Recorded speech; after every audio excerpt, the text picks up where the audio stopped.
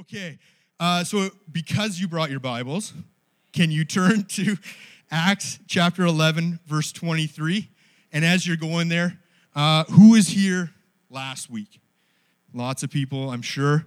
Pastor Eric brought an amazing word, powerful word on stirring up your spirit and joining with people around you and being able to meet needs of people around you. We're going to build a little bit off of that. And so that really encouraged me that we're all on the same track. Okay, Acts 11, 23 and 24, there it is there. When Barnabas arrived and saw the evidence of God's blessing, he was filled with joy.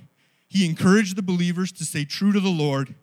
Barnabas was a good man, full of the Holy Spirit, strong in faith, and many people came to the Lord. I only have one big point this morning, and it is this. I believe that we can change this world simply by being a people of encouragement. That's all we need to do. All right, so let's get into it. Have you ever felt like you've been called by God to a certain place or have a strong desire for a certain job or position? Just like you were made for it. You worked hard and you pushed through, and sure, there was some problems and some obstacles, but you knew that this is where you're supposed to be. And then, as soon as you get there, the people that are already there say that you don't belong, that you're underqualified or completely unqualified, that there's just no room for you, or that your past excludes you. These are the people that you looked up to. You know that they would love you if they would just give you a chance. It can be deflating, disappointing, and even heartbreaking. It makes you question if you can hear God or if you know yourself at all. I've been there before. Luckily, for a few times, I've had a friend on the inside. Someone that knew me from before. Someone who could see my potential and truly believed in me. Some of those people, many of those people, are here in this room this morning. They stood up for me, encouraged me to persevere, and sometimes they even stood up to those who said I don't belong, and they vouched for me. So oddly enough, when that's happened, their belief in me created such a strong belief in myself that I probably actually did a better job after all that than if I didn't encounter the opposition in the first place. See, that right there is the power of encouragement. One of the best examples I've seen in the early church is a man named Barnabas. Well, actually, in Acts chapter 4, verse 36, it tells us that his name was Joseph, but they called him Barnabas because it meant the son of encouragement. He was actually so encouraging that they changed his name to encouragement. He was a great guy to be around. He had learned Jewish law from a Sanhedrin leader named, I'm going to terrify Gamaliel the elder, I think. And among his other pupils was a remarkable student named Saul, but we'll get to him in a little bit. After Barnabas met Jesus, there was no going back. He was totally sold out and did whatever he could to grow the church. Almost all that we hear about Barnabas is written in Acts chapters 9 to 15. And it's a great story. I encourage you to go through it this week. But since we've only got 3-ish hours here, I'm just joking. We won't be able to fit it all in this morning. So let's set the stage. So Saul, the one who had learned Jewish law with Barnabas, had taken a slightly different route than Barnabas did. Rather than accept Jesus as the Son of God, Saul determined that Jesus was a fake and that these people of the way, that's what Christians were called before they were called Christians, were against God and needed to be eliminated. Saul had gotten permission from Jewish leaders to go throughout the land and imprison and even kill these people professing that Jesus is Lord. He did it with great fervor.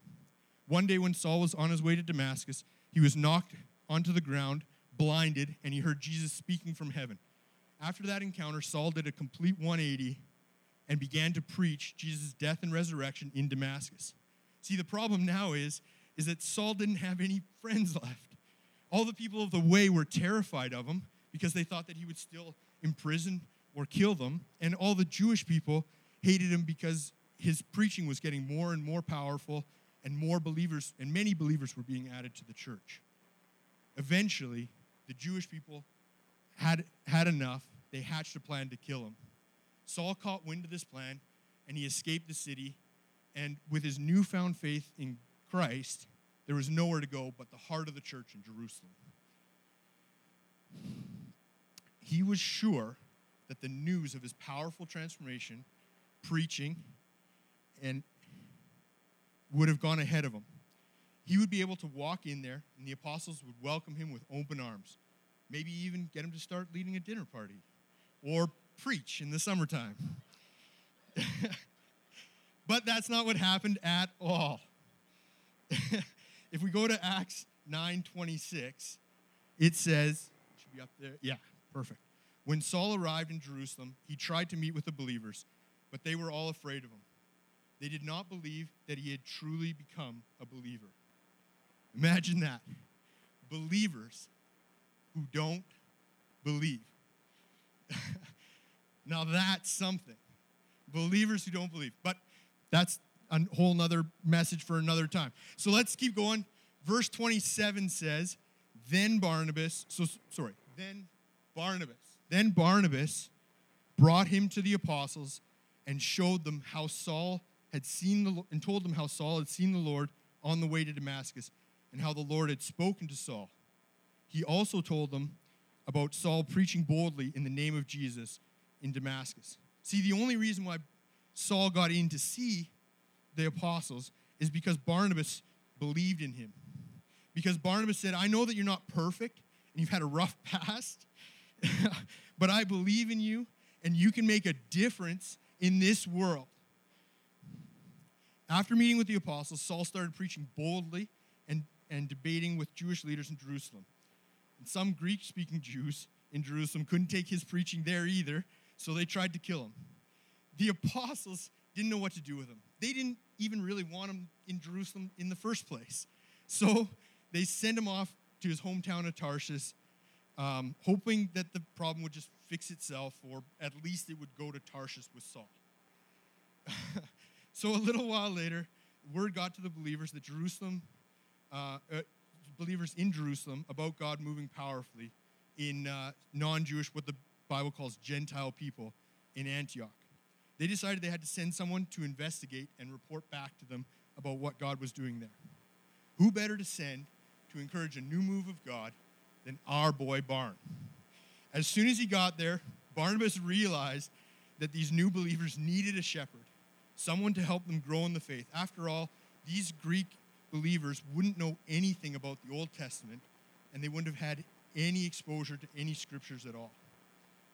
Pretty soon, Barnabas was overwhelmed with all the new believers in Antioch, and so never to be one to let someone slip through the cracks, Barnabas went down to Tarshish to find Saul and bring him back to Antioch to help grow the church.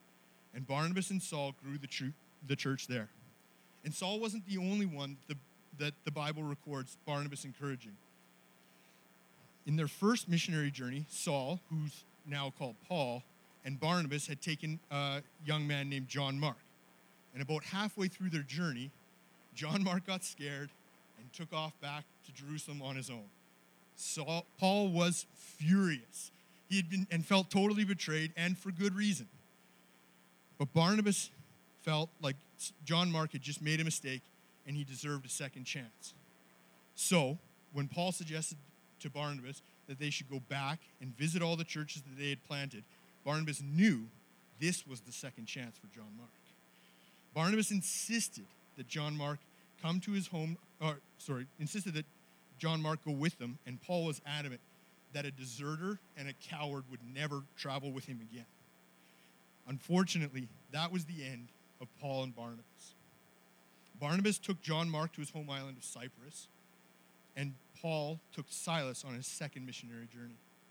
Because the writer of Acts, Luke, follows Paul and Silas, that's pretty much the last that we hear about Barnabas. I had mentioned earlier that I believe encouragement could change the world. So how does Barnabas' story show that? After Paul's missionary journeys, he would go on to write letters back to the churches that he and Barnabas and he and Saul had started. 13 of those letters have become books in our New Testament that we read today. Many people believe that John Mark wrote the Gospel of Mark, and that gospel was actually the first gospel to be written, and it inspired Luke and Matthew to write their gospels. So, and it's even possible, and this one's maybe a little bit on the edge, but some people believe that Barnabas could have written the book of Hebrews. So if you pull Barnabas out of the mix and all his encouragement and everything else, he's had his hand in about 17 of the 27 books of the New Testament. That's a pretty significant difference for someone who stood with just two men. And that doesn't even include all of the churches that he and Paul had started all the way through the Roman Empire. All because one man could see potential in others and stood up for them, wouldn't let them go, when most other people wouldn't even give them a second chance. So, with all that story, how do we practically model Barnabas' encouragement? I believe there's three key things that stand out to me.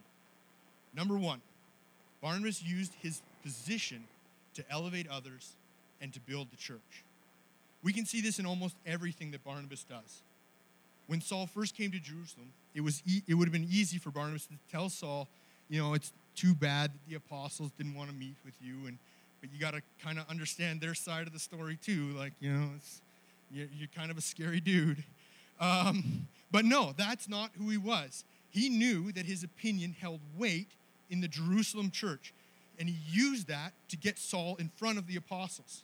Please hear me. I'm not suggesting that you just run out onto the street, grab somebody, bring them to your boss and say, you got to hire this guy right now. That's not what I'm saying. What I am saying is that you've been given influence and your words carry weight with people.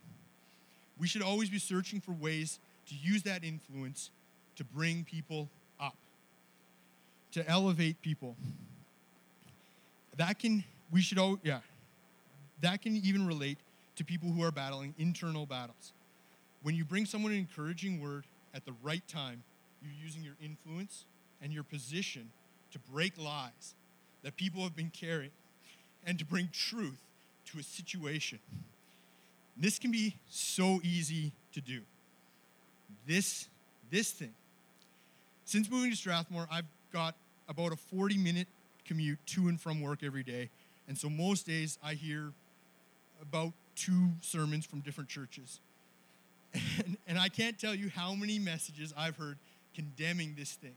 And I understand there's a lot of problems that can come with use and whatever else. But I say we can take back power with this thing.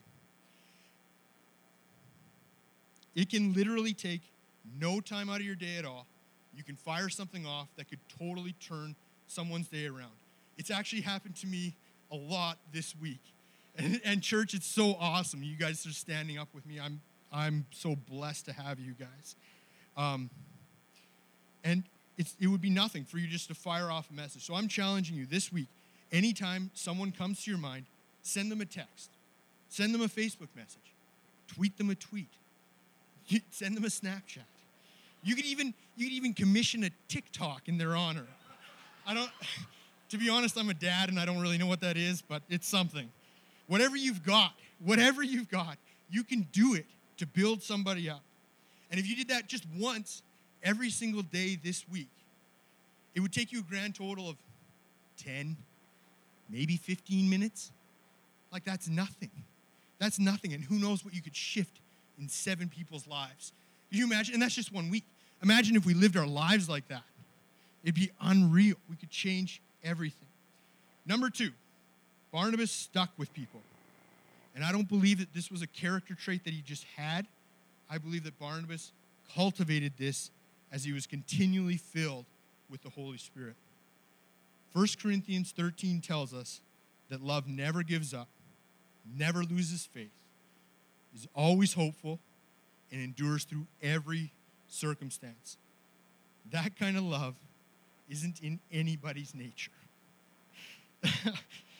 But as we spend time with God and as our relationship grows deeper and deeper, we begin to see the way that God loves people, and it naturally comes into us, and we can begin to love people that way.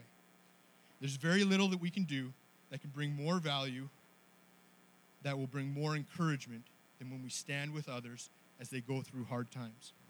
When we start to see people in that light, giving people a second, third, fourth, 10th chance isn't so difficult. It's actually natural because we know that God's desire is that none shall perish, but all come to repentance. See, I feel like I don't even really need to say too much because, church, you do this so well already. Walked out, this is just simple relationships. If you walk with me, if you and me walk together long enough, and many of us have, eventually one of us is bound to trip up and fall, go through some bad stuff, and maybe even say some stuff that we didn't mean that ends up hurting the other person. We're just human. It's our broken nature to do these things. But the power comes when one of us falls and the other stays by our side. When we choose relationship over convenience. When we choose to stick by someone, even when we know that they'll never be able to pay us back. Because we're not in the relationship for what we can take out of it. We walk in relationship because we're all sons and daughters of God. Because we're all adopted into the same family under the same loving Father. Because He first loved us. That is why each and every person is worth loving. And when we can get a hold of that kind of love, the world will recognize the difference. And they will do whatever they can to get here. Number 3, Barnabas found joy in other people's successes and victories. At some point along their missionary journey, Paul started taking the lead. But at no point did Barnabas grumble about how Paul would be forgotten about, stuck in Tarshish, or wouldn't even have the apostles' blessing if it wasn't for him. No, Barnabas didn't find joy in his title or his authority, but in seeing the kingdom of God coming to earth. He was so excited to see Gentiles coming to Christ for the first time and the kingdom growing that nothing else mattered. He was confident in his role of encourager and people builder. I believe that we can all find some joy in others' success, but often our insecurities and our worries will rise up and begin to tell us lies. Things like, I lost it. About how there's only room for one person to win in this race, in this area. Or if I was given that position, I definitely wouldn't act like that. Or even if I don't get some spotlight time, these people are going to forget about me, and everything that I'm doing won't mean anything at all. I can tell you with absolute certainty that all these statements and everything like it is a total lie. It's a total lie. It's straight from the enemy. I myself fall into these and other lies like them far too often. These lies will surround you, and they'll insulate you from the people around you, keeping you from being able to develop any kind of real relationship with the most important people. The truth is that everything that you need and everything that you want can be found in God. Your credentials, your work, your promotion, your fame, your fortune, none of these things will bring you anything close to the satisfaction that walking with God can. You were literally made to be in relationship with Him. He created us for relationship. Once we can get that priority straight, it's easy to see other people getting the things that we used to think that we needed because we know that God has the absolute best in store for us. The things that will fit us perfectly and in perfect timing. The best way that I've found to fight these lies is in worship. As we focus on the magnificence of God and how vast and mighty He is, as we realize more and more how small we are in these human bodies and how his authority is so much higher than anything that could be found on earth. The things that people call me, good or bad, just doesn't really matter. We sung it earlier, that one day in your presence is better than 1,000 elsewhere. See, the next part of the verse in Psalm 84:10, and actually we'll get the band to come back up. I talked really fast. That's okay. The next part of the verse in Psalm 84:10 says, I would rather be a gatekeeper in the house of my God than live the good life in the homes of the wicked. That should be our cry. That I'd rather be a beat down, no good, nothing, nobody from nowhere, and be able to spend time in the presence of my Creator and the lover of my soul than to get everything that this world has to offer us. Trust me, friends, when you do get time in his presence, it really is that good, and nothing else matters at all. As I bring this to a close, there are two groups